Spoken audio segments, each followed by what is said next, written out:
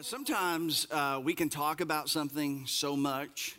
We can just go on and on and on about a particular topic or a particular idea or something we heard or something we think or something we believe. But sometimes we can talk about something so much, we actually can stop thinking about it. We're just talking about it, but we're not actually thinking about it in any meaningful way. And for Christians, I'm afraid we do this often, and I'm afraid that we do this about one of the most important things that we tend to talk a lot about as Christians, and that's faith.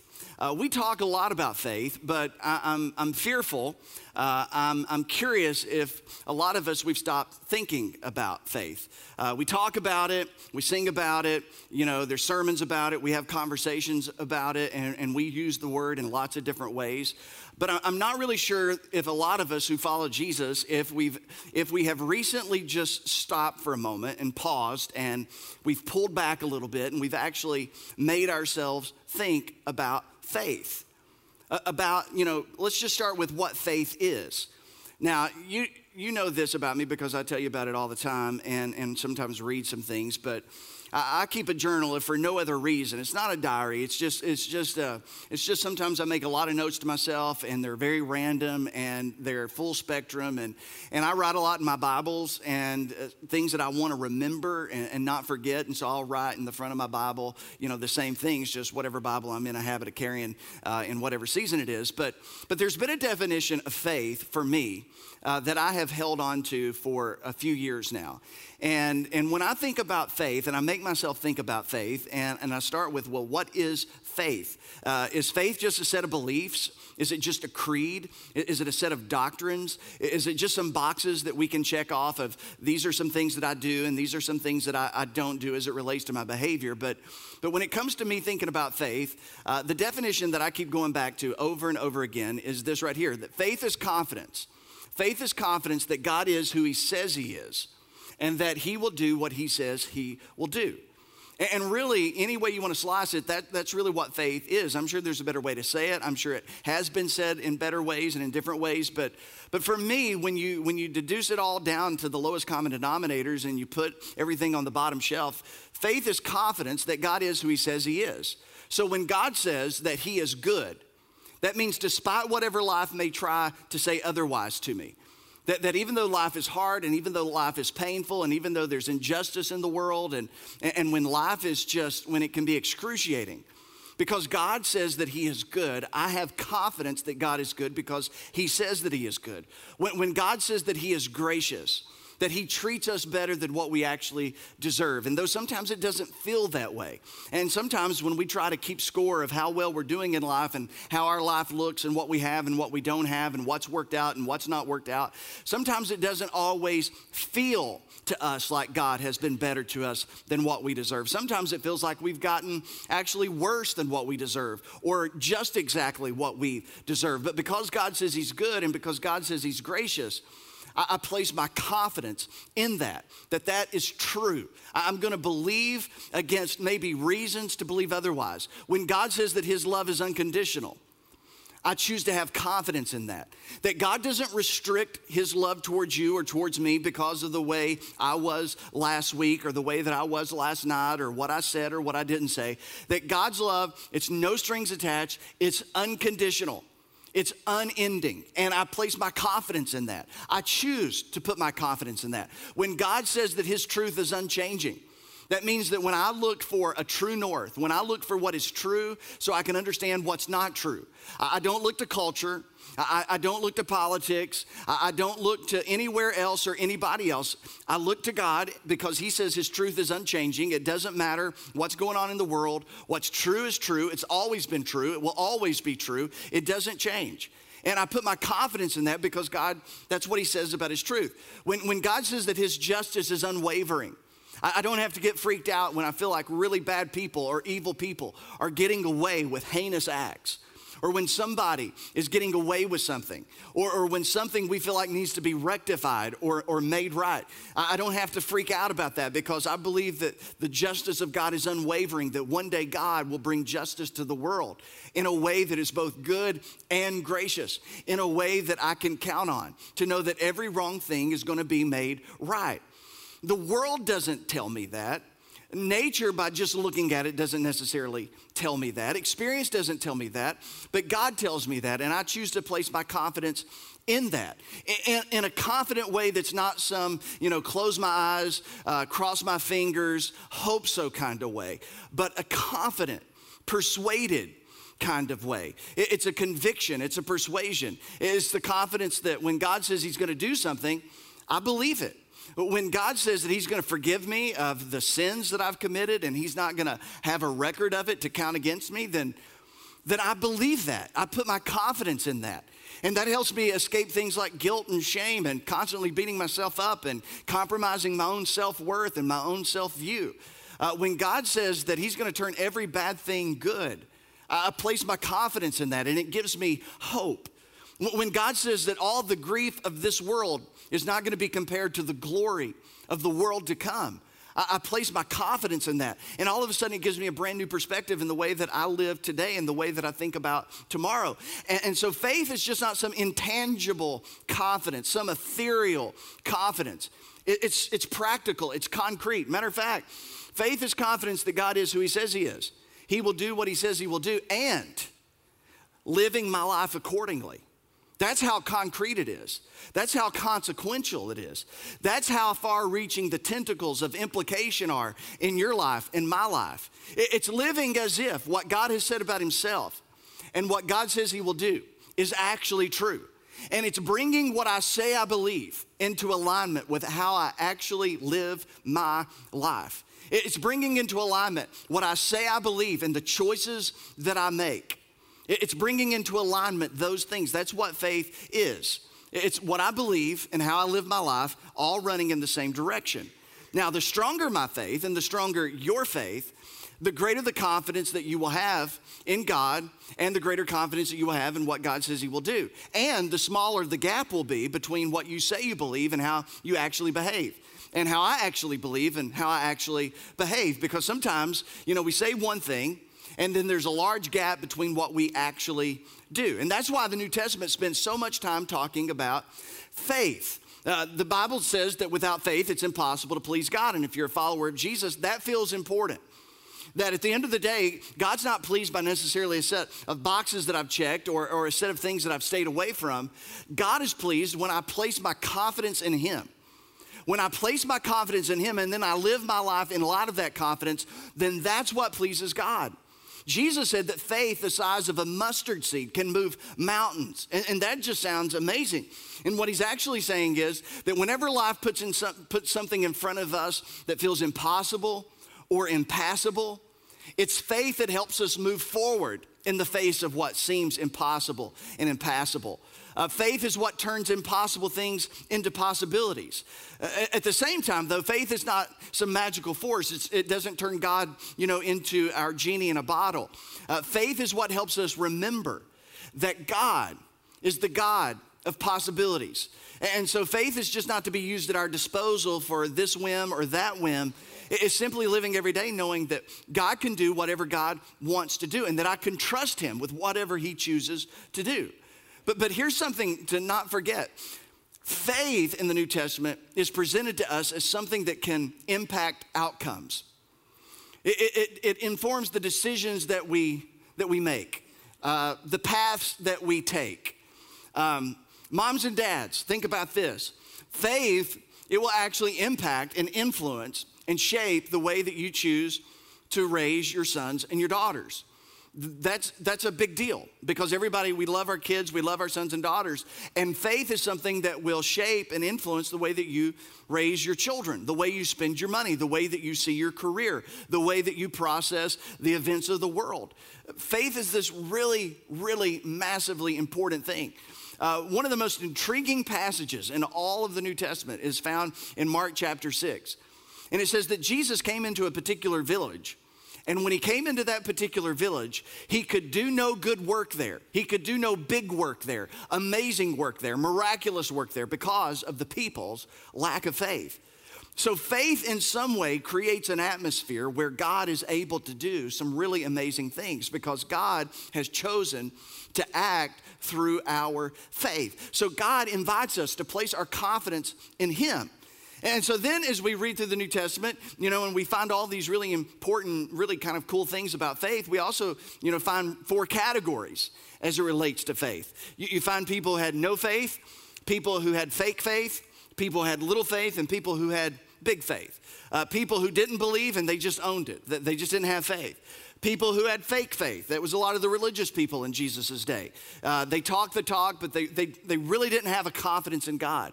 Then there were the disciples from time to time who was said to have little faith. And whenever you find little faith, you tend to find a lot of fear, a lot of doubt, a lot of worry, a lot of anxiety. And Jesus would say, oh, you have a little faith, oh, you have a little faith, oh, you have a little faith. As if you shouldn't accept little faith. You shouldn't be content with little faith, because there's a 4th category. There's big faith. And on a couple occasions, Jesus encountered people that it caused him to stop in his tracks and turn around and look at the people that he was with and say, this is great faith. And it says that Jesus marveled at their faith. And for Christians, I already know, this is what we all want. This is what we would like to be true of us, that we are people of big faith, great faith, amazing faith. Faith that causes Jesus to marvel. Big faith, not little faith, and certainly not fake faith, and certainly not no faith. But the question begins to be, then how do we get big faith? How do we have great faith? In the face of everything going on in the world, in the face of everything happening in our own personal worlds, how do we grow the faith that we have into great faith? How do we grow the faith that we have into bigger faith or to amazing faith? And here's the thing, it's just not about trying harder and being better. It's not about trying harder and being better, though that's what most of us think about when we think about growing our faith. We just got to try harder. We got to be better. And there's no joy in that. There's no excitement in that. It's hard to be passionate about faith when it's all about just trying harder, and being better. And that's why a lot of Christians, they have no sense of joy, they have no sense of peace, and they walk around beating themselves up, plagued by guilt and shame, because they think that faith is all about, doing better, and doing harder. Just going after it, and you just need to try harder. It's not that at all. What if when it comes to big faith, what if having big faith isn't about making one big move?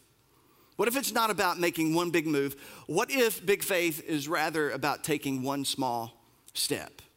And that's what I want us to think about for the next few minutes. What if big faith is not what you think it is? What if big faith is not, this giant leap into the dark? What if getting to big faith, what if growing your faith in the direction of amazing faith, great faith, what if it's just about making one single step? And we're going to look at a passage, and it's the account of how the first disciples of Jesus actually became disciples of Jesus. Men like Peter and Andrew, James and John, men that we often think of in terms of big faith. These guys had amazing faith. These guys had a faith that many of them would actually die for. They would lay down their lives for their faith. That's what kind of great faith and big faith they had. But before they were men of great faith, they were men of no faith. They were men of little faith. Before they became people of great faith, they weren't people of great faith.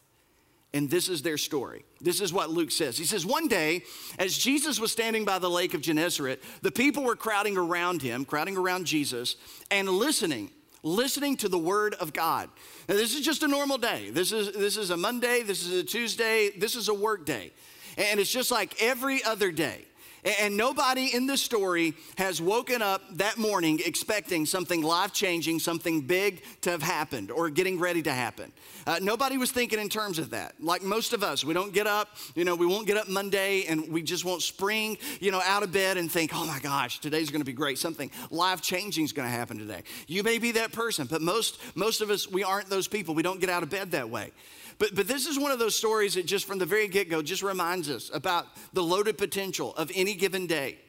When you're walking by faith, when you're open to faith, when you're available to faith, that on one given day, when you least expect it, God can show up. God can open a door of opportunity. God can intersect your life or my life with his. And all of a sudden, the trajectory of everything changes. So this is just a normal day.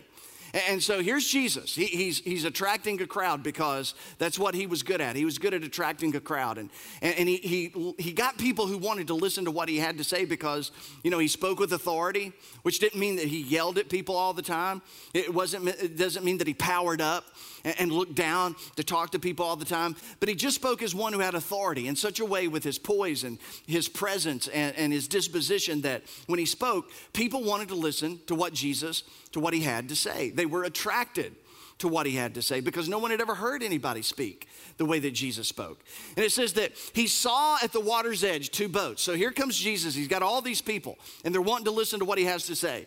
He saw at the water's edge 2 boats left there by the fishermen who were washing their nets, because washing your net is what you did at the end of a long night of fishing, because not only would you try to catch fish in those nets, but sometimes inadvertently you would catch garbage and you would catch brush and all those things. And so you would try to come and, at the end of the day, you would wash those out so that you'd be ready to go fishing the next night, because that's when you would fish in those days. That they're not fishing for hobby, they're fishing for necessity. This is their business, this is their job, this is their career.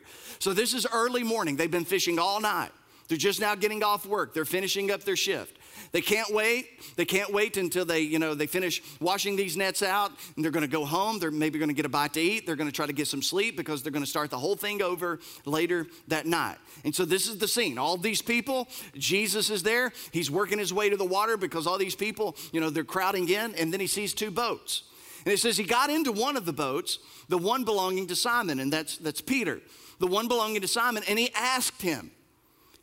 Now, when you think of Simon Peter and you think of the great faith that one day he will possess, and when you think about the faith that he has one day when he will actually choose to lay down his life for his faith as a prisoner of Nero in Rome, when you think about Peter, the man who's going to stand up at Pentecost, the man who's going to perform all of these miracles that we have record of in the book of Acts, when you think about Simon Peter, don't ever forget that his journey to great faith, it began with Jesus asking him a question. Jesus asked him, hey, would you put your boat out a little bit from the shore? Hey, Peter, I know you're washing your nets, but will you push out just a little bit from the shore? Will you stop what you're doing and will you get in your boat? Will you stop what you're doing and get in your boat and let me get in this boat with you and you push me out a little bit from the shore? And Peter's entire story moving towards great faith began with a simple but very inconvenient question. And I guarantee you, for many of us, our journey towards great faith, towards bigger faith, more mature faith, will begin with a simple but inconvenient question of God asking us to do something that perhaps we don't even want to do, because that's what's going on in this story. Peter is tired. He's frustrated. What we're going to find out is he's fished all night and he hasn't caught a thing. Fished all night and not caught a thing. Now that's one thing when you're out fishing for hobby. That's a whole entire thing when you're fishing for a livelihood, when you're fishing for necessity, when this is your business and you've not brought anything in. That's a big deal. So he's tired, he's frustrated, there's a lot of angst. This is like, oh my gosh, this was a wasted night. We're gonna have to make it up tonight. I don't even know if we're gonna be able to make it up tonight, because how much control can you ultimately have over catching fish? And so he's washing his net. He's preoccupied thinking about all this. He's tired. He wants to get home. And Jesus interrupts him and says, hey, I would like for you to take me out on your boat. And that's where it kind of begins, with a simple but inconvenient question, which reminds us, or it should remind us, that if you're looking for convenience, Jesus may not be what you're looking for.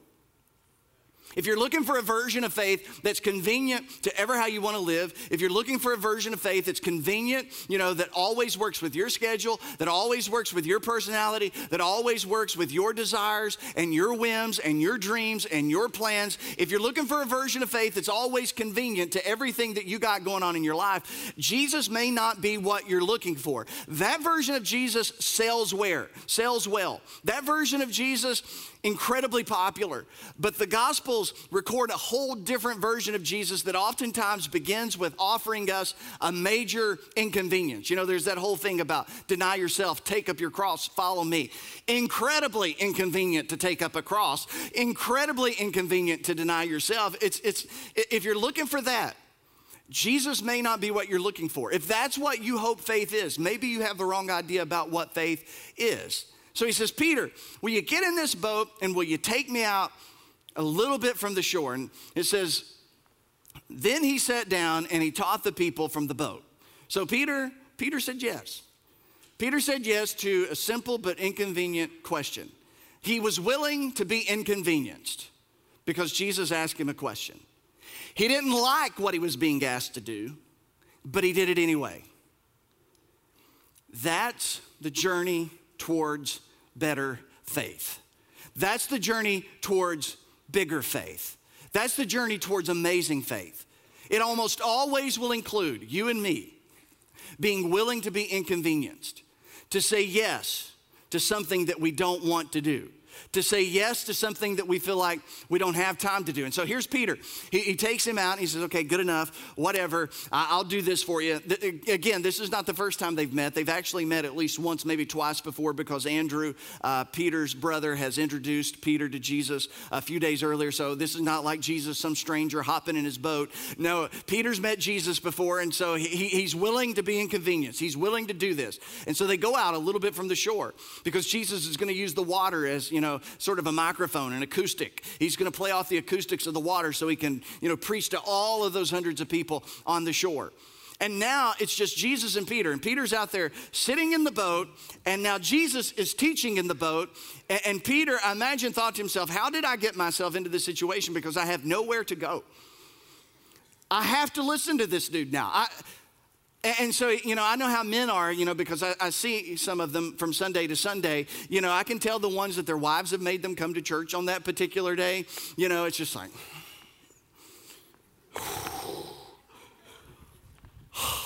and I just, if that's you and you try to, bull your way through a sermon, I'm telling you, I take that as a challenge. I breathe and live and eat off that stuff. I'll just keep on preaching until you look at me. I will make you smile at me before I let you go. And it's just like, yeah, it just makes me want to go harder. Come on. I'll pick somebody out and it's just like, and I'm like, okay, game on, brother, game on. And so it's like, Peter's out there thinking, what do I do now? Does he cross his hands and kind of let everybody know, God, I got myself into this? Does he look up? Does he look down? Does he look at Jesus? Does he fake like he's interested? And so he's just out there now. He's got to listen. And that's another lesson about faith. That great faith, better faith, stronger faith, more mature faith, it just begins with listening. Listening is such an important part. That's why the church has been basically doing what we do for 2,000 years, where we get together, we pray prayers, we sing songs, and we study the scriptures together. Because we understand that faith is connected to our listening. And so Peter is out there and he's listening to what's going on. And he doesn't know it, but faith begins with listening. Faith gets stronger with listening. Sometimes we're listening and we're catching more than we even know that we're catching. We're retaining more sometimes than we even realize we're retaining. And then, Jesus would teach that it's the role of the Holy Spirit. The Holy Spirit comes alongside of us, and maybe something we heard 3 months ago that we didn't even think that we remembered. That we get 3 months further into our journey, and all of a sudden the Holy Spirit brings to our mind something that we heard months ago that helps us, that we find relevant and practical and helpful in the moment. And so faith and listening, it goes hand in hand. And so there he is, he's out in the boat. Jesus is teaching and preaching. And it says that when Jesus had finished, he said to Simon, and here comes another question. Hey, would you put out into the deep water and let down the nets for a catch? And Peter's thinking, I thought you started praying, and I knew it was time to go. You wrapped up. I could hear the choir singing Just As I Am, which was the cue. It's time to leave. It's lunchtime. I can go home now. I thought I was done with this. I was a good trooper. I was a good guy. I said yes, and I'm ready to move on. But now you're telling me let's go out to the deep water so that we can catch fish. And this is Jesus asking Peter to do something that Peter has done 1,000 times. But yet Jesus this time is asking him to do it differently than he's ever done it before.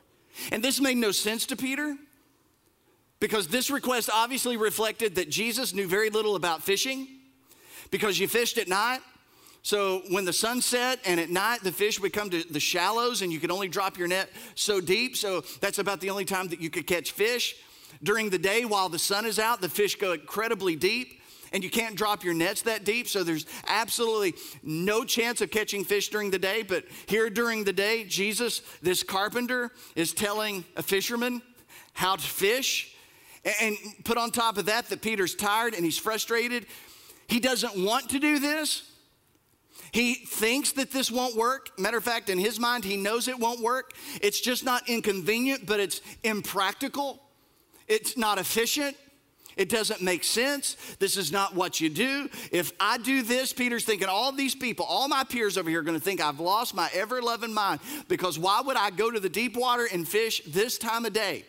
But the question is, will Peter listen to Jesus? Will Peter trust Jesus enough to follow through on what Jesus is asking him to do? That's the question. And that's the question for all of us every single day in every single situation is, will I trust Jesus or will I trust myself? When Jesus asks me to do something that feels inconvenient, impractical, something that I absolutely don't want to do, something that I'm convinced it won't work, it won't make a difference. I've tried it before. Other people have tried it before. So I'm just not going to do it. But in those moments, if I can get aside from all of that and actually follow through with what he's asking, that's the path to bigger faith. It says Simon Peter answered him and said, Master, we've worked hard all night and we haven't caught anything.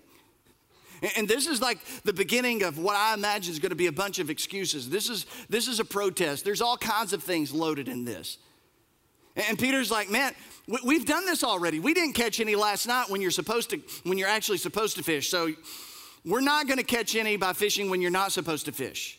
So he's got a defense. He's got reasons. He's got justification. He's got rationalizations of why he doesn't want to do what Jesus is asking him to do. Just like all of us, we've got it. We've got them at the end of every sermon. We've got them at the end of every book. We've got them at the end of all the times that we're confronted with, this is what God wants me to do. This is what I feel like God is leading me to do. This is what I feel like the Holy Spirit has put in my heart. This is what I need to do. This is what God is asking me to do. And then that's when we start what Peter was feeling. Hey, this is not a good time. God, this is not a good time for me. You just don't understand. Right now, there's a lot going on, and what I feel like you're asking me to do, I just don't have time to do it right now. Or you just can't do that kind of thing in my line of work. It sounds good on Sundays. That's a good sermon, and it makes for some good material. But you just can't do that. You can't be that kind of guy. You can't be this type of woman in the kind of work that I do. I mean, people would just run the other direction. I think I would hurt my business. I think that I would probably lose clients, or maybe later. Just not now. This is just not the best time for me. Or it won't work. I know it won't work. I've tried it before. I've seen other people try it before. This makes no sense. Why would anybody do this? Why would anybody spend money doing this? There must be another way. I'm too tired. You can just go on and on and on with, hey, I know what you're asking me to do. It's clear. There's no question. There's a nudge in my heart. There's this little whisper that just won't go away. I know what I'm supposed to do. I know what I need to do, but I don't want to do it. I don't have time for it. It's impractical. It's inconvenient. I just don't want to. And Peter had all of that. But listen to what he says next. He says, but because you say so, I will let down the nets. Not because I want to, not because I think it's a good idea, not because I think it makes sense, not because it's practical and not because it's convenient, not because of any of that.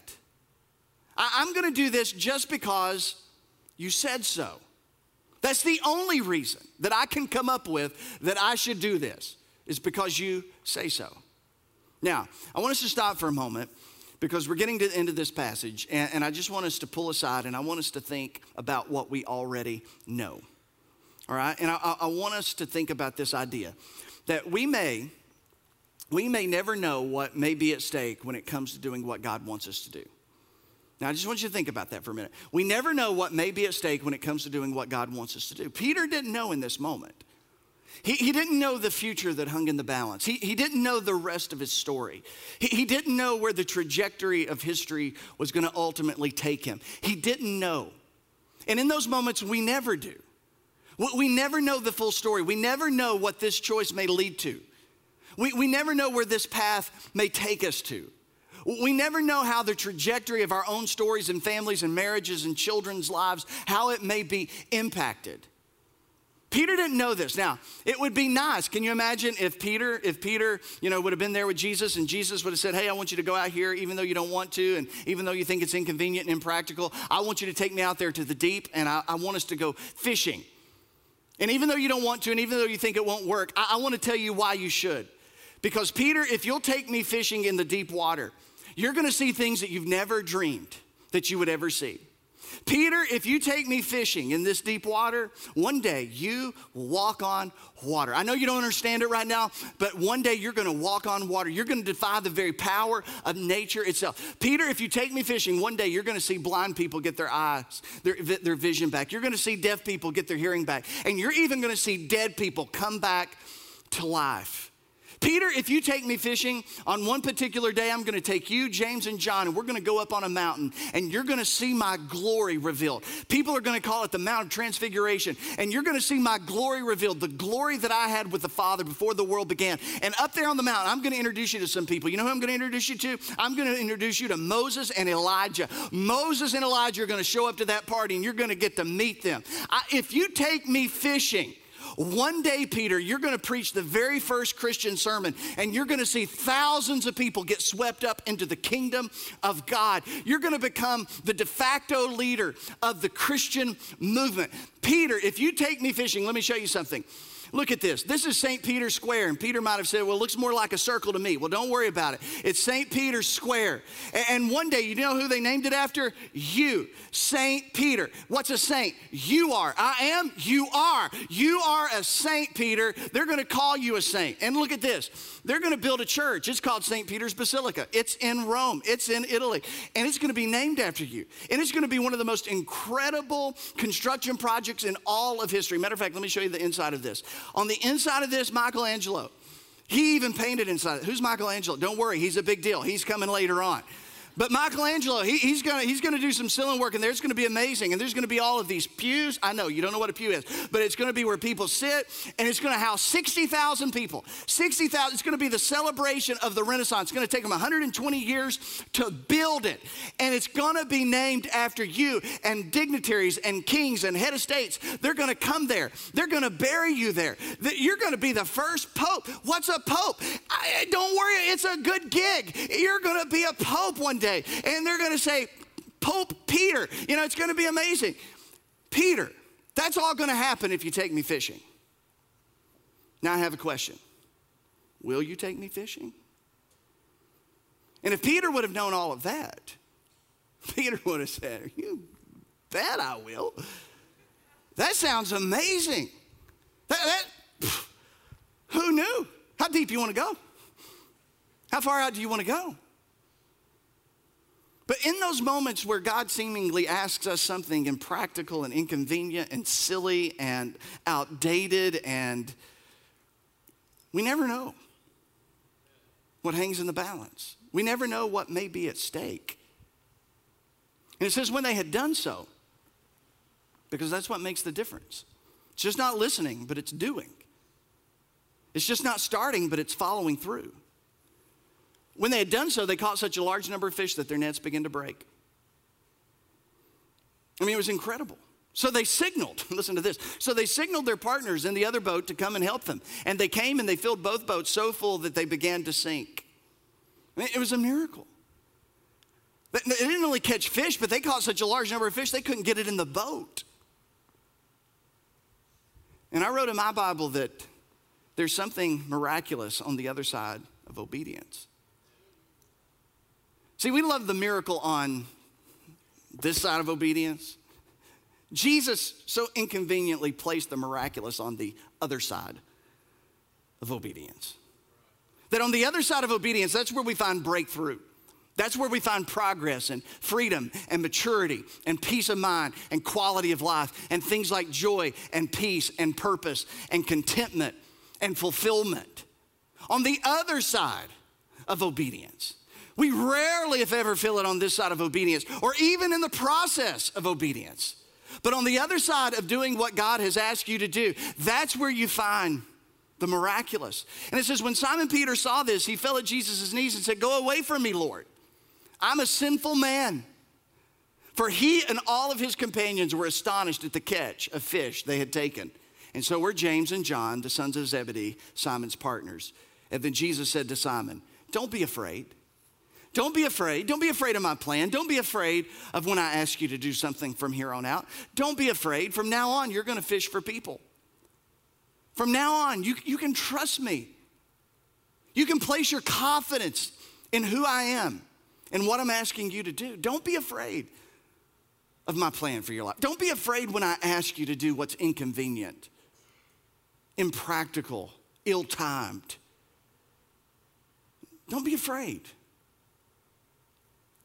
So they pulled up their boats on shore, and they left everything, and they followed him.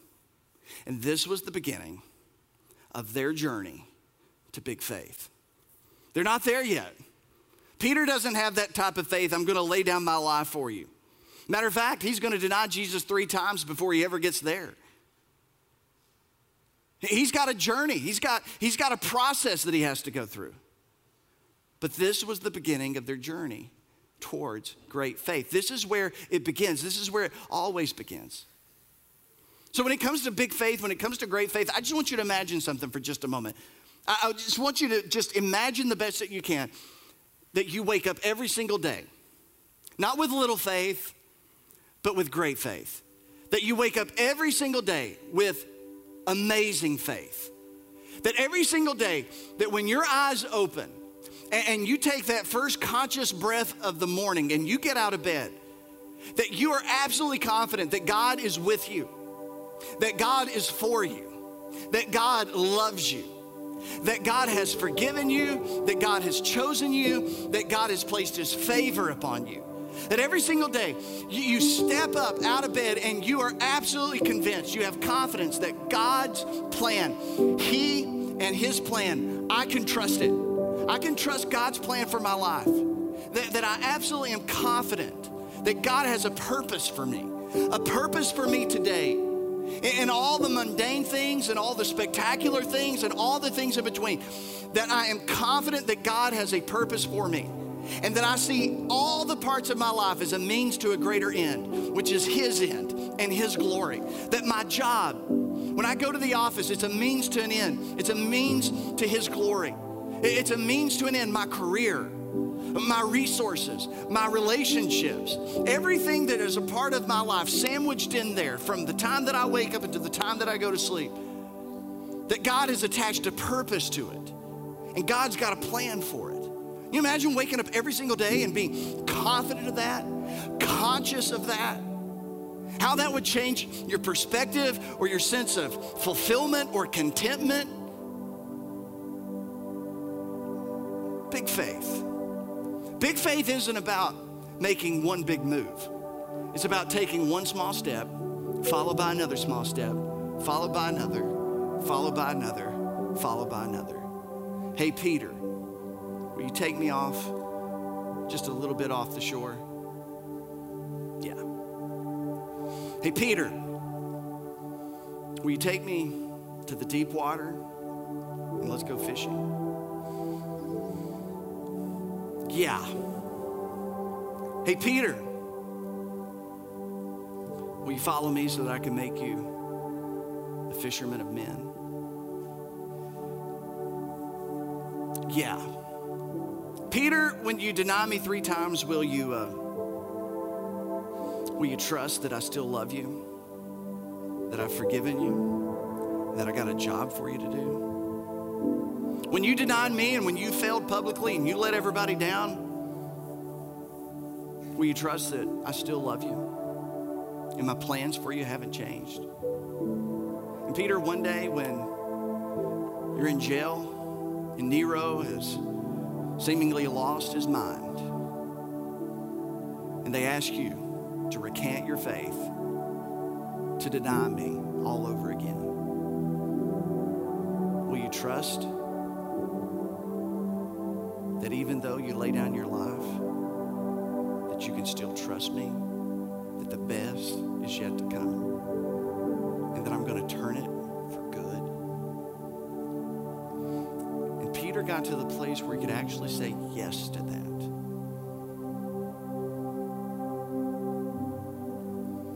It'll be your one small step, followed by another, followed by another, followed by another, that will take you to places and take me to places that we never dreamed possible when it comes to our faith. To a place where our confidence is so persuaded. It may start with a conversation that God's been nudging you to have with somebody you're worried is far from faith. It may be just simply somebody you've been thinking about calling up and inviting to church or back to church. It may be just starting some time of reading your Bible or having a moment of prayer in the morning. It may be practicing a lifestyle of generosity, but one small step in front of another, in front of another. And I promise you that if you do what God invites you to do, you'll never regret it. If you don't, you'll never know what hung in the balance if you had. I have no regrets in my life attached to obedience. I don't. I have no regrets ever attached to doing what God has asked me to do or told me to do, or that was just there in the scriptures, black and white. I've never regretted obedience, but I'll tell you, the regrets that I have, the regrets that will carry with me are almost always attached to when I didn't do, when I didn't trust, when I went my way instead of his way. So don't do that. Don't do that. Because you'll never know how it could have changed your life, your family's life, your children's life, generations of your great-grandchildren's lives. So my question to you is, what is your next step? What is it? What is it?